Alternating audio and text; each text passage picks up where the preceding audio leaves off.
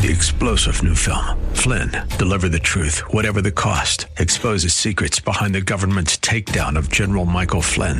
Flynn knew what the intel world had been up to. He ordered the first audit of the use of contractors. This set off alarm bells. He told the truth. He was the most dangerous person for Donald Trump to hire. They had to get rid of Flynn. Flynn, deliver the truth, whatever the cost. Available now. Watch it today. Go to salemnow.com. salemnow.com. The following program is sponsored by the National Prayer Chapel.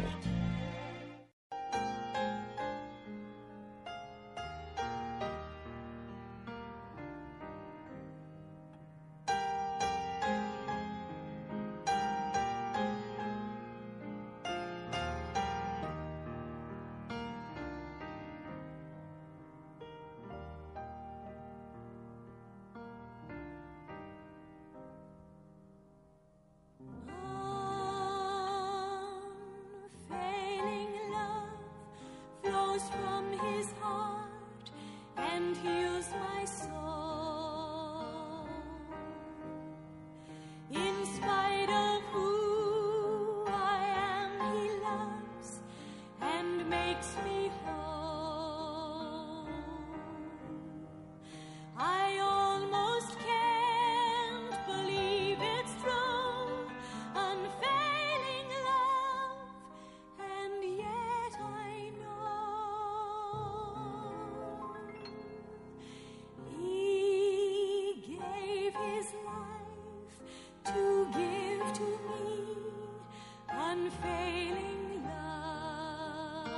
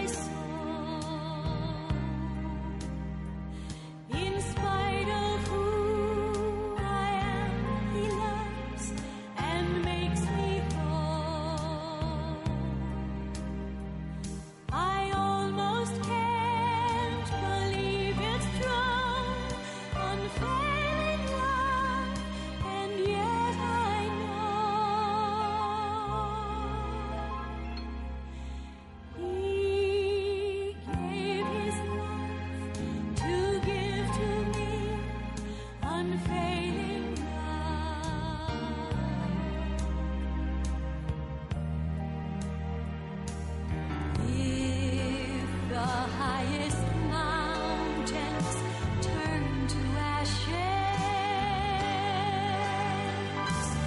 if the mighty rivers should run dry, should sun and moon grow dim, I still will trust in him. He's watching from above. I'm resting in his love.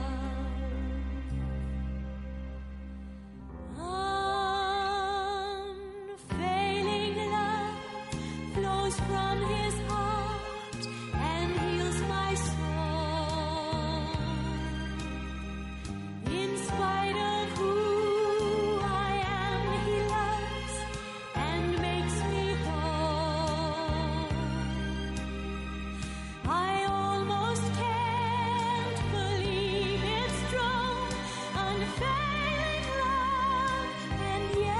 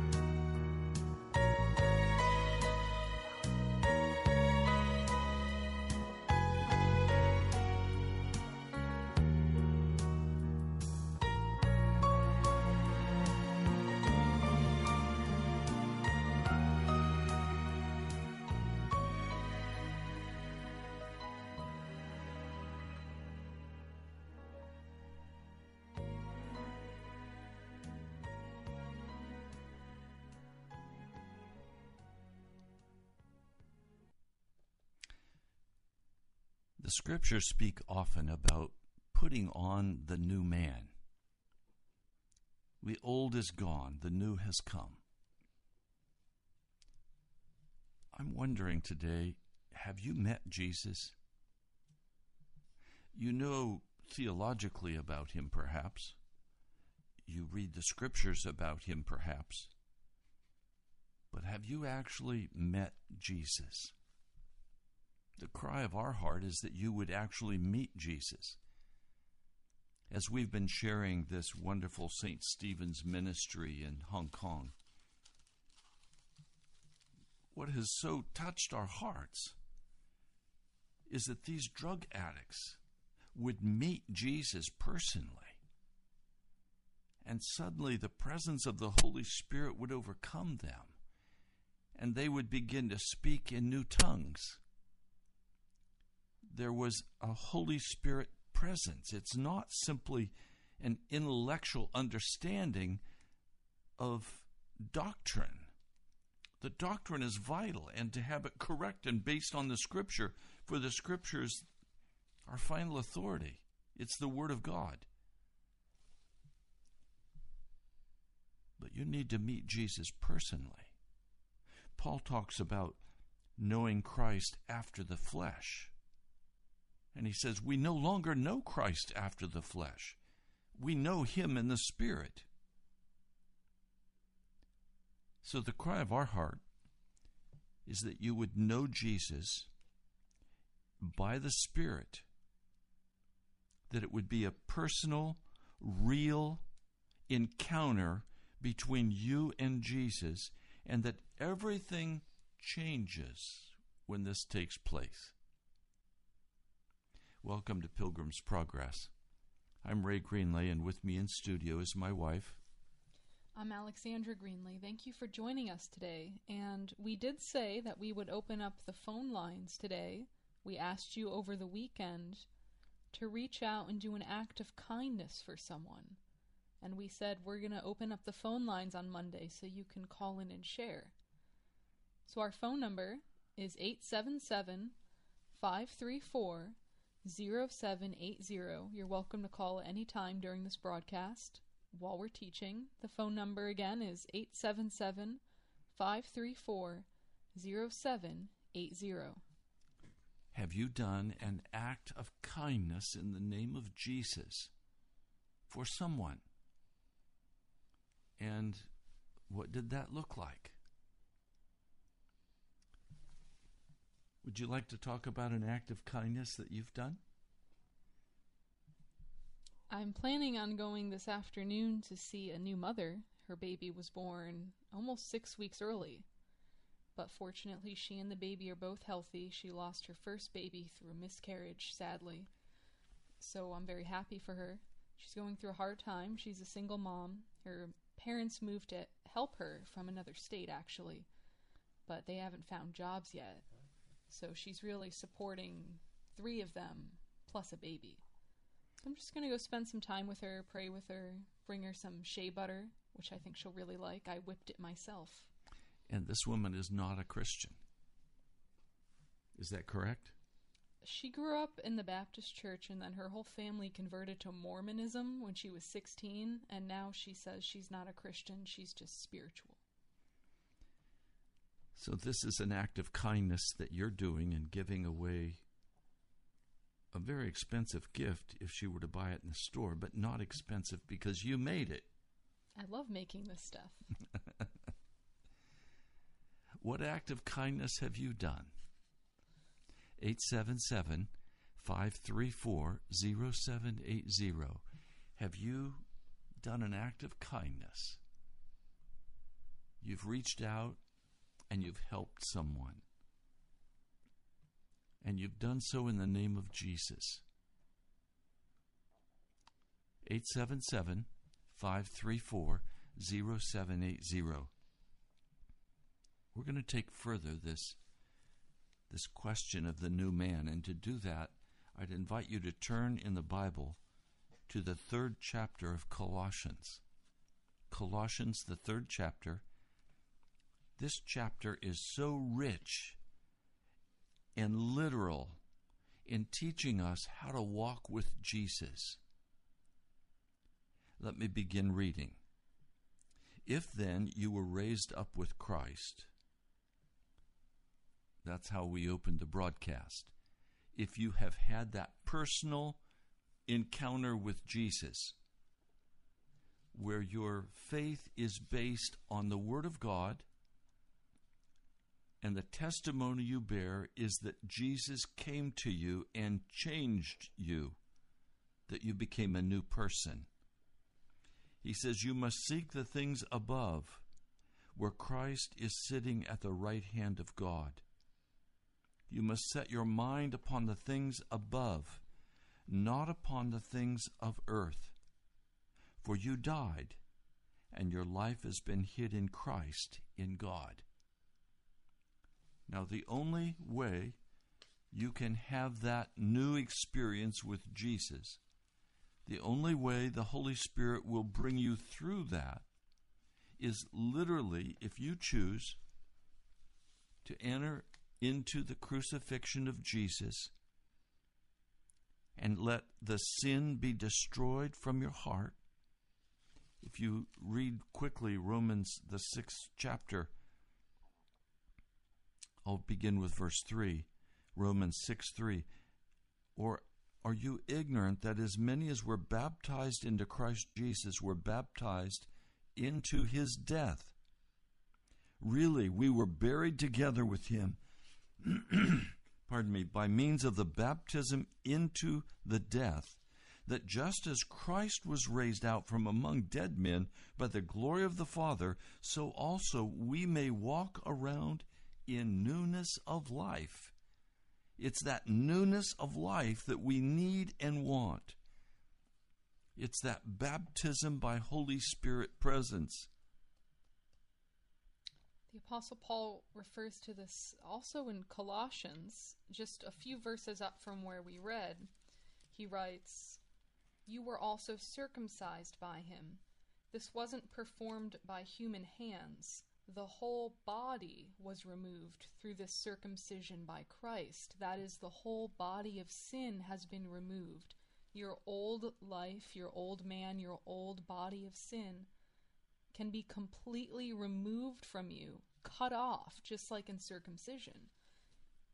And then we're invited to put on the new man.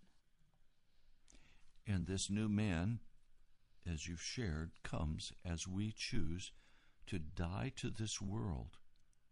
And as Paul says in Colossians, seek the things above, where Christ is sitting at the right hand of God. Unfortunately, many come to Jesus, they walk down and they say a sinner's prayer, and then they leave and continue to seek after the things of the world. That will destroy our walk with Jesus. And if we zoom out a little bit and look at this passage in context, what we're really seeing in Colossians 3 is Paul's description of what we might say God's religion, in contrast to the man-made religion which was expressed in Colossians chapter 2. So these are some of the features of the man-made religion, and I bring this up because I believe Wava says 85% of you listening would identify as Christians. So it's far more likely that you've misapprehended the true character of Jesus and have unknowingly ended up in a man-made religion without knowing it. And so we're trying to direct you to what is God's religion. So the man-made religion Paul identifies here, this is Colossians 2:16. He says, don't let anyone judge you about eating or drinking, about a festival, a new moon observance, or Sabbaths. He says, don't let anyone who wants to practice harsh self-denial and worship angels rob you of the prize. They go into detail about what they have seen in visions and have become unjustifiably arrogant by their selfish way of thinking. They don't stay connected to the head, which is Jesus. And so he says, if you died with Christ to the way the world thinks and acts, why do you submit to rules and regulations as though you were living in the world? Don't handle, don't taste, don't touch. All these things cease to exist when they are used. Such rules are human commandments and teachings. They look like they're wise, with this self-made religion and their self-denial by the harsh treatment of the body, but they are no help against indulging in selfish, immoral behavior. So this is the backdrop against which we come to Colossians 3. I just want to point out a few things here. This is a pretty broad sweep that he covers of false religion, but the key here is that these religious observances are not actually any help against indulging in selfish, immoral behavior. They don't actually help you stop sinning. It's just a burden that's been put on you by somebody else, or, it may even be something you picked up on YouTube or on the radio. It could be someone saying, you have to keep the Sabbath on a certain day.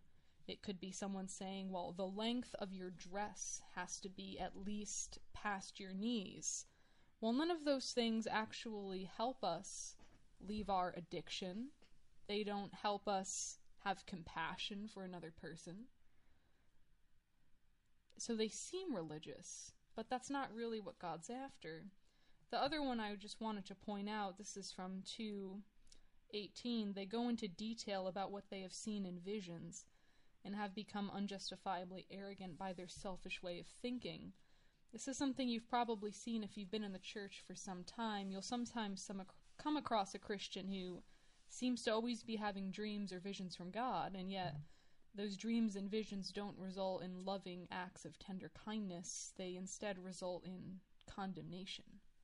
You want to stay away from that. So now let's look at what Paul identifies as God's religion, beginning in Colossians 3. Well, in Colossians 3, I want to go back to what you've just shared, Alexandra. I looked at the news report on the drudgereport.com. At the headline was a picture of the Pope with his head bowed with a cloth over his head, praying for angels to come and help him against the devil.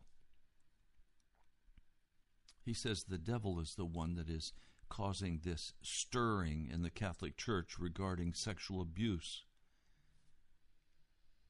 Well, I suspect it's not the devil at all. I suspect it's the mighty power of Jesus that is uncovering wickedness and calling on the Catholic Church to turn and to acknowledge the mighty presence of Jesus.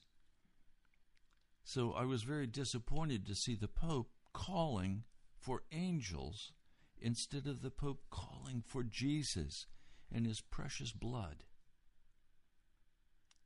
We have to recognize Jesus is the only one who is the judge.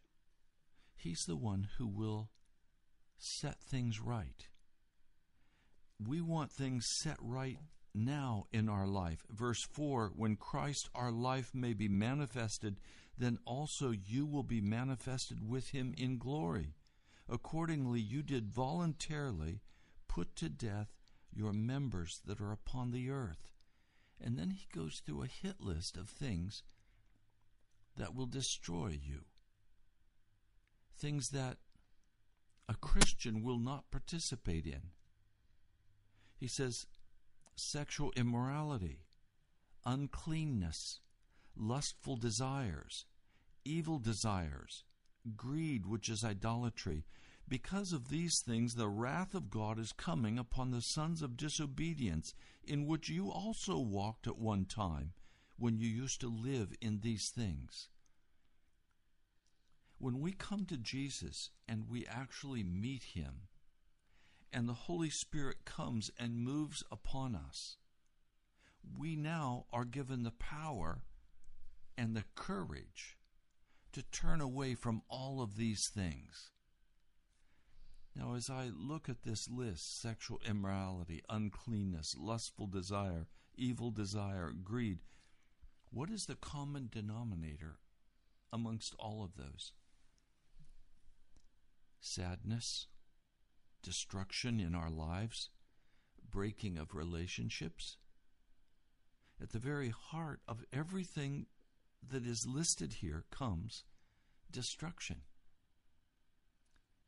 And if we no longer want our lives to be destroyed, if we want to walk with Jesus, and we have the new man, then we put aside all of these things.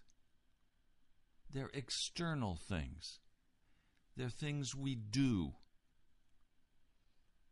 As we come to Jesus, we choose to no longer do these things. And if someone says to me, Pastor, I just can't help myself, I'll say, yes, I understand. Jesus loves you. And he's calling you to let these things die and let God take them. This is not self-help time. This is the power of the Holy Spirit as he comes and literally removes these things from our interest. So we lay them down. And then he goes on. But now you did also volitionally or voluntarily put off all of these things: anger, wrath, ill will, evil speaking, slander, obscene speech out of your mouth. You must not lie to one another, having already put off the old man with its practices, and having already put on the new man, the one being renewed in true knowledge according to the image of the one having created him. Now, can I be very practical with you? If anger and wrath and ill will, evil speaking, slander, obscene speech, if these things are flowing out of your mouth and out of your heart, you've still not put on the new man. And I want to tell you, these things, anger, wrath, ill will, they will cause such stress in your life that you will result in some kind of breakdown. You'll have some kind of sickness. You'll have some kind of brokenheartedness, because these are the things that steal the joy from our hearts. These are the things that grieve the Holy Spirit. And so as we, it's almost like, Alexandra, like a child. When I was many years ago a counselor at a summer camp, and here comes a child with a copperhead snake, carrying it in his hands and bringing it to us. And I was panicked, because I knew that copperhead was probably not dead. He may have been knocked out, but he wasn't dead. So I quickly took safely the copperhead from his hands and put it in a terrarium and put a sealed top on so the snake couldn't get out. I said, let's watch. And it wasn't long until that snake began to twitch and move. And soon that copperhead was searching for a way out of that terrarium, very much alive. Now these boys had hit it with a stone, and they thought they'd killed it. But they hadn't killed it, they just knocked it out. If you're carrying around rage and anger and wrath and ill will and evil speaking and slander, you're carrying a copperhead snake around in your heart. And it will bite you. And it will poison you. Now, there's two sides to this. There are some people who are just angry people. But there's also times where we, because of what we've been taught about Jesus, we've been taught things that are incorrect, and we think that Jesus wants us to stay in an oppressive situation, that he doesn't want to free us.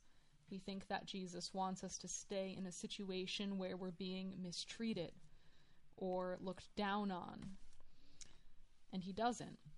And so what can happen in that situation is this anger and rage can start to come up, and that's a result of not having clear boundaries. So, for example, the Alcoholics Anonymous, I recently learned, has a kind of like a sister association called Al-Anon, which is for the spouse of the person in Alcoholics Anonymous. So while the alcoholic is an AA, the spouse of the person is an Al-Anon, and they're being taught how to stop enabling that person to be an alcoholic. So they might be taught something like, do not buy them alcohol, do not give them money that they will use for alcohol. And if they become insistent on it, then you have to have a clear line of, if you do that, then I will do this. Now, it's the failure to have those clear lines and to let people continue to sin against God and to sin against you that will result in those kinds of feelings of anger and rage. I don't believe that's what's being spoken about here. I think that that's a misapprehension of the gospel that leads people to stay in those situations. So I don't want you to misinterpret this and say, well, my husband's an alcoholic or my wife is an alcoholic, and that makes me really angry, but I'm not doing anything about it. But the fact that I'm angry must mean that I'm not a Christian. That's not what we're saying here. If that is your situation, you need to take it to Jesus and see what are those clear lines and boundaries. It's not loving to enable someone to sin. And there's been such a disaster in the church over this confusion between permissiveness for sin and grace.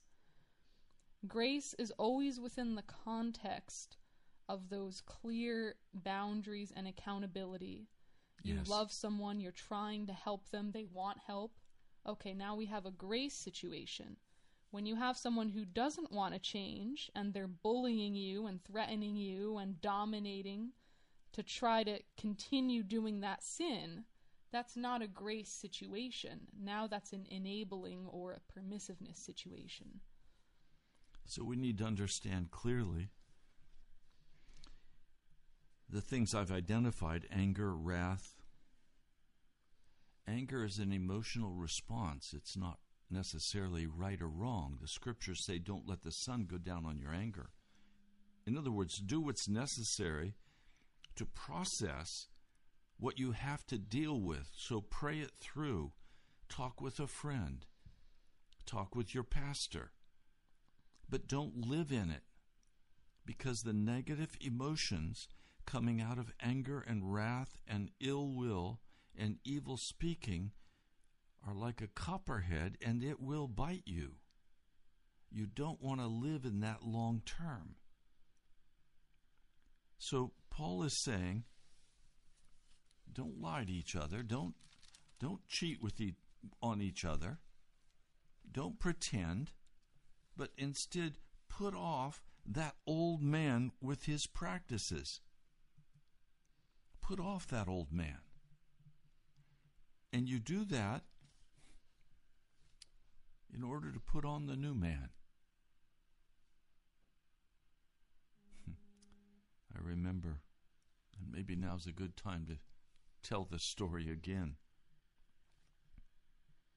My dad was a lay preacher, and he used to tell the story about the homeless man, the tramp, as they were called in those old days, who was stoned by school children, who was chased by dogs.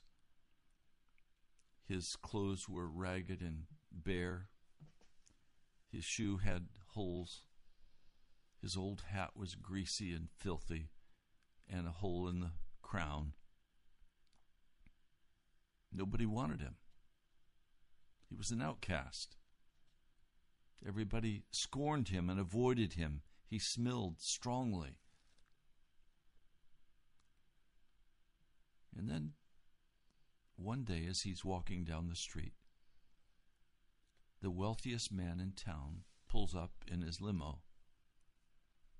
The window goes down, and the man speaks. And he says, "Sir, would you like to come and live in my house?" He could hardly believe his ears. Yes, yes, I would love to come and live in your house. The chauffeur got out, came around and opened the door, and the man crawled in the car. They drove to the mansion on top of the hill, got out, and as they walked in, the owner of the home said, "Now, please understand, my aide will take care of you. Do everything he asks you to do, and I'll meet you for dinner." And the man, the wealthy owner, went about his business. Well, the aide said to him, "Well, sir, the first thing we have to do is you have to get a bath." And the man drew back in absolute horror and said, Are you fooling me? I've not had a bath in well over a year. I don't want a bath. I'll get sick." "No, sir, if you want to live here, you're going to have to be clean. And why don't you just take your coat off and give it to me?" And the man clutched his coat tight around him and said, "This is my coat. It's been with me for many years. I'm not going to give you my coat." "Well, sir, I have new clothes for you. I have a new coat for you. I have new shoes for you.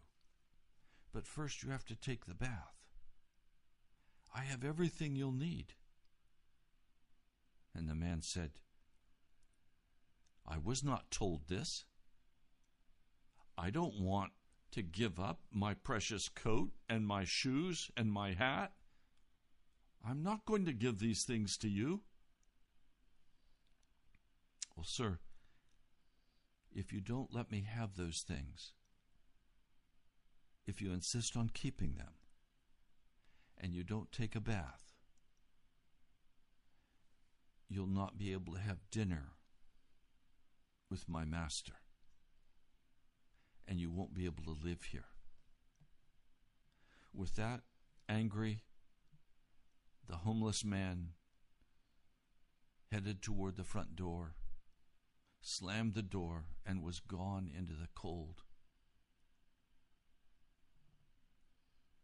I used to hear this story as a child, and it would touch my heart. And I would say, "Daddy, how is it possible that anyone would want to keep an old dirty hat or an old dirty coat? I don't want to keep my old coat. Can I have a new coat?" My daddy would laugh and he would say, "Raymond, you have all that you need." But this man did not want what was offered, and he left and continued his roaming, homeless life.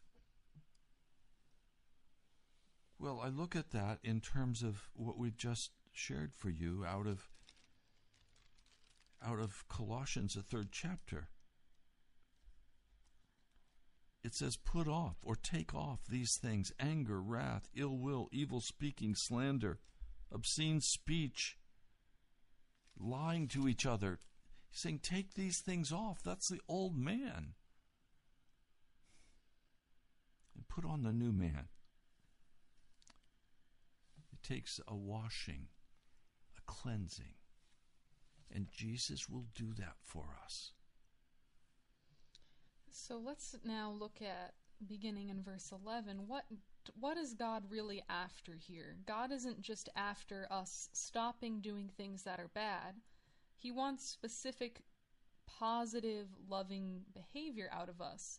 So the reason why we have to put off these old things is because that if we continue to do them, they would destroy what God is trying to get out of us. Now I bring this up because sometimes Christians are apt to think that if they just stop doing really horrible, gross sins like going to strip clubs, that now means that they're doing everything God wants of them.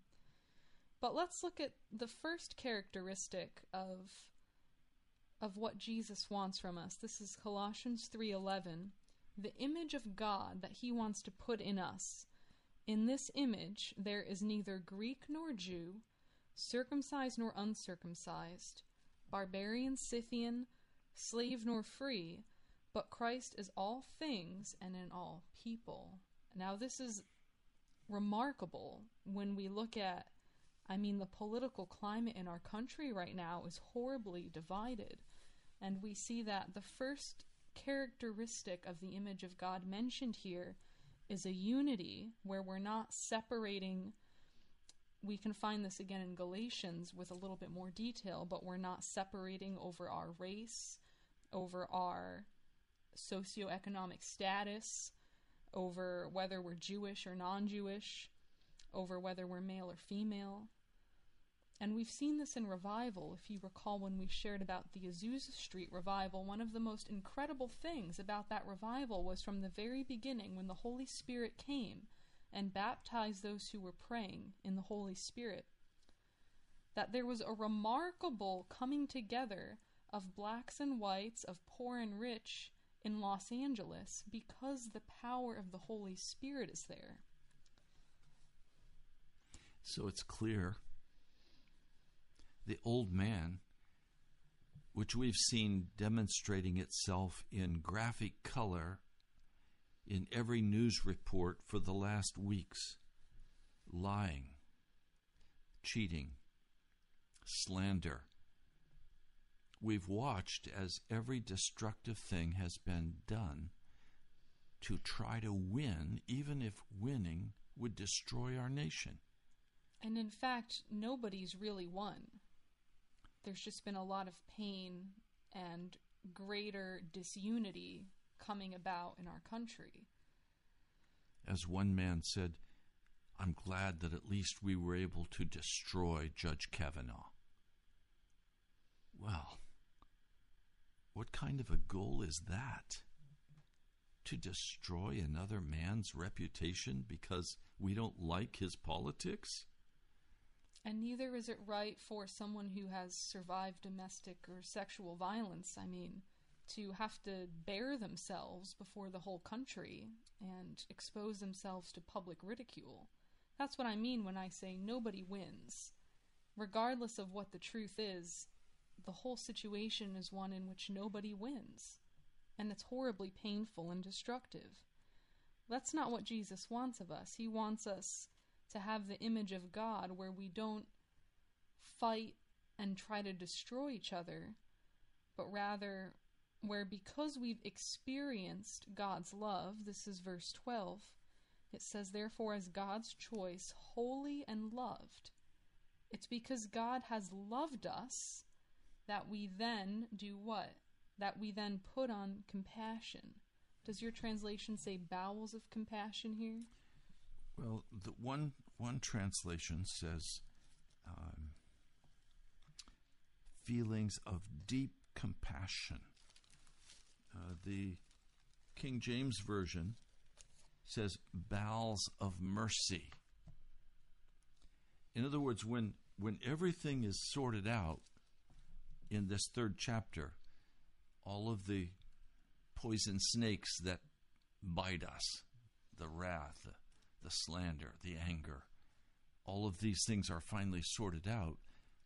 The first thing that God wants us to do is put on deep feelings of compassion. That's number one. Where we honestly begin to care about each other. The sign that you have had an encounter with Jesus, the first sign of that encounter will be you will care about somebody else. And this translation, bowels, is very interesting. We find it again in 1 John. The Apostle John writes that if anyone sees a brother or sister in need and shuts up his bowels of compassion, how does the love of God dwell in him? Well, that's a really interesting image if you think about it. Your bowels are something that they want to move. They want to flow. And so the image of not acting in compassion is the image of shutting up your bowels. Basically, you have to go to the bathroom and you hold it in and don't go.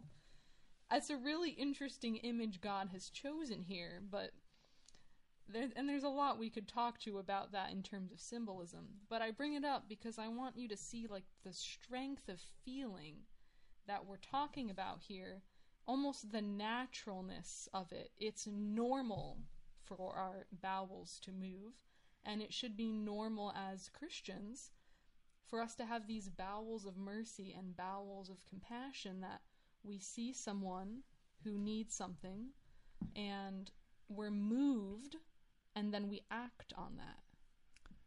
Well, Jackie Pullinger, as we've shared out of Chasing the Dragon, talks about this, and this coming Friday we'll have a message by her where she's preaching on this question of compassion. And she's going to say that compassion comes first with seeing. When Jesus dealt with the man with leprosy, he had to see the man. He had to be present with the man. So he saw his leprosy. And then it said he was moved with compassion. Well, the word compassion, the root word is pain. So Jesus is pained in his bowels over the condition of this leprous man. He sees the agony, he sees the pain, he sees the anguish of this man's heart. And he's moved with that. Moved in the sense, not emotionally, but moved in the sense, I have to do something to change this man's situation. I can't let him continue in this very painful place. And then the next step is the hands have to reach out and touch. The hands have to reach out and touch. Now, this is what happens in true religion. This is what happens when we have bowels of compassion. And Jackie Pullinger will say in this sermon on Friday, and just kind of a throwaway statement, and she doesn't dwell there long. She says the church is constipated, meaning Christians have somehow lost their ability to be moved, to reach out and touch. In other words, she says Christians are always eating, but they're constipated. It's not coming, what they're eating isn't coming out. It's not coming through their life to touch another person. And she was asked, well, how do you get refreshed? You're always giving. How do you get refreshed? And she said, the more I give out, the more God refreshes me. In other words, there's a flowing in and a flowing out. That's the law of life. And these things, anger, bitterness, slander, these things cause the heart to be blocked and cause us not to be able to reach out and make a difference in somebody's life. So let's return to what happens after compassion. Well, the first thing that happens is kindness. What is it in your translation? Kindness. Kindness, humility. Someone just recently, I won't identify, but they asked us for some help. And my first response to their request for help was, of course. But I can remember a time in my life when my first response would have been,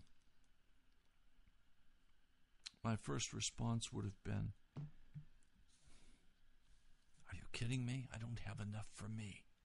How can I help that person? But no, I've learned the law that as I pour out, God pours in. And it comes out of kindness and humility, courtesy, gentleness, patience, bearing with one another. We have a caller on the line. Earlette, are you there? Hello, Earlette, are you there? Yes. Thank would you for taking my call, Pastor Ray. How can we pray for you? Or what would you like to share? Well, I want to thank you, Alexander, actually, especially for giving us specific examples of how to reach out, and care for others, even in small ways. So important. So anyhow, well, I did go to a wedding, and it was a Christian wedding over the Delmarva Peninsula, and it was family. And I was just surprised they were Christians, marrying, and the vows were personalized and incorporated their pledge to God and Jesus and so forth. But no one in the conversation, of course, the acoustics weren't the best in a restored barn, but no one really talks about the Lord sometimes, They don't even mention it in their conversation. And we knew that they had met in church, the couple. But anyhow, so I just really need, like so many others, Pastor Ray, I need the Holy Spirit more, just like you. Can you think the of manifestation of it? Can you think of anything you could do for this couple that would be kindness, that would open them more to Jesus? They come from good families. I know they're believers. There's no doubt about that. But there are other members, my sister's kids. But I was able to pray with one who's raising 3 boys on her own, but has a great job, and she isn't, practicing or interested or got the boys in church. And I did reach out and pray with her, praise God, and she accepted it. She didn't say, "No, Linda, I got to get to bed. I got to get up early and drive." I find almost everyone will receive prayer. It's amazing. People want to be prayed for. It's amazing. So, yes, I need, as Jesus is getting closer, right, I need the power of the Holy Spirit more. We just have a moment left. I'm going to pray with you. Thank you. Lord Jesus, I lift Earlette up before you and ask now for the fullness of the anointing of your Holy Spirit upon her. Yes. Lord, she is asking for the powerful presence of the Holy Spirit, that she could go into a wedding where everyone is not serving you and be able to minister to them. That wherever she goes, she can minister in power the love and the kindness and the mercy that you have, Jesus. Lord, I thank you. Yes. We just stand by faith for that anointing. Lord, I need it. Yes. Alexandra needs it. Yes. Lord, we need this power, this mighty Holy Spirit presence. And I just stand by faith for that baptism. Yes, thank you. In fullness. Yes, Lord, God, thank you. Yes. Amen. God bless you, Earlette. Thanks for your call. And we love the reading of the book. We learned a lot. Good. All listen right, this God bless Friday. you, and thank you so much. Listen this Friday. She'll be preaching on this station. Oh, good. Another interview. Another one. Yeah. Great. Okay. Love you. Bye-bye. God bless you. Bye. Well, we just have a few minutes left in this broadcast. I wanted to invite you, as I've mentioned last week, I'm putting together a bra party outreach for several women who are in need. These are poor women who are not Christian. And we are still far short of the $600 that we need to buy them all new undergarments and to take them out to eat afterwards. If you would like to contribute, I would be very happy. You can send a check or cash. Just be sure to somehow mark your offering as for the bra party. It is this Sunday, October 14th, and we are shooting for $600. If it all doesn't come in, we'll have to skip the eating out and just do the bras and panties. You can write to us at the National Prayer Chapel, Post Office Box 2346, Woodbridge, Virginia 22195. That address again is the National Prayer Chapel, Post Office Box 2346, Woodbridge, Virginia 22195. And just be sure to mark your gift bra party. You can also contact us on the webpage, nationalprayerchapel.com, and you can donate on that page. And I just want to say how much I treasure the gifts, the offerings that you have all sent that allow us to be on the air this month with last month paid for. And now we're working on this month. I don't want a crisis at the end of the month again and have to spend 3 or 4 days on fundraising. I just trust Jesus to send you as you are moved by the Spirit and respond to His call. Now we're going to continue this topic tomorrow, putting on the new man. God bless you. We love you. We trust Jesus' work in you. Visit our webpage, nationalprayerchapel.com. That's nationalprayerchapel.com. You can listen to this message again. We are Pastor Ray and Alexandra Greenlee from Pilgrim's Progress. We'll talk to you soon. God bless you.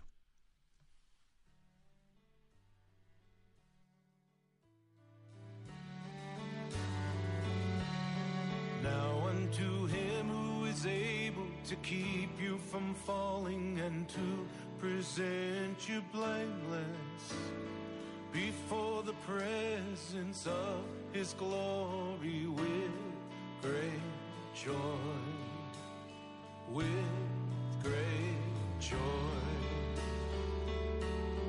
Now unto Him who is able to keep you from falling and to present you blameless before the presence of His glory with great joy, with great joy. To the only God our Savior, through Jesus Christ our Lord.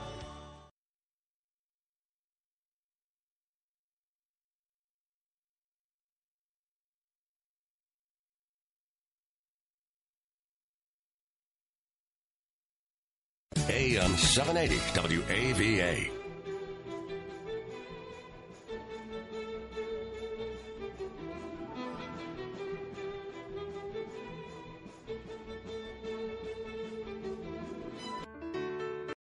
Three-star General Michael J. Flynn, head of the Pentagon Intelligence Agency, knew all the government's dirty secrets. He was one of the most respected generals in the military. Flynn knew what the intel world had been up to. He understood its funding. He ordered the first audit of the use of contractors. This set off alarm bells. The explosive new documentary, Flynn, Deliver the Truth, Whatever the Cost, uncovers the facts behind this scandal. Flynn told the truth. He was the most dangerous person for Donald Trump to hire. I find out the worst enemy that I'm going to face in my life is right here in America. They took my assessment and they wanted me to change it. And I was like, I'm not changing it. They had to get rid of Flynn. With in-depth interviews, archival footage, and never-before-seen personal records of the man behind the headlines. I just felt like I was drowning. Flynn, Deliver the Truth, Whatever the Cost. Available now. Watch it today. Go to salemnow.com. salemnow.com.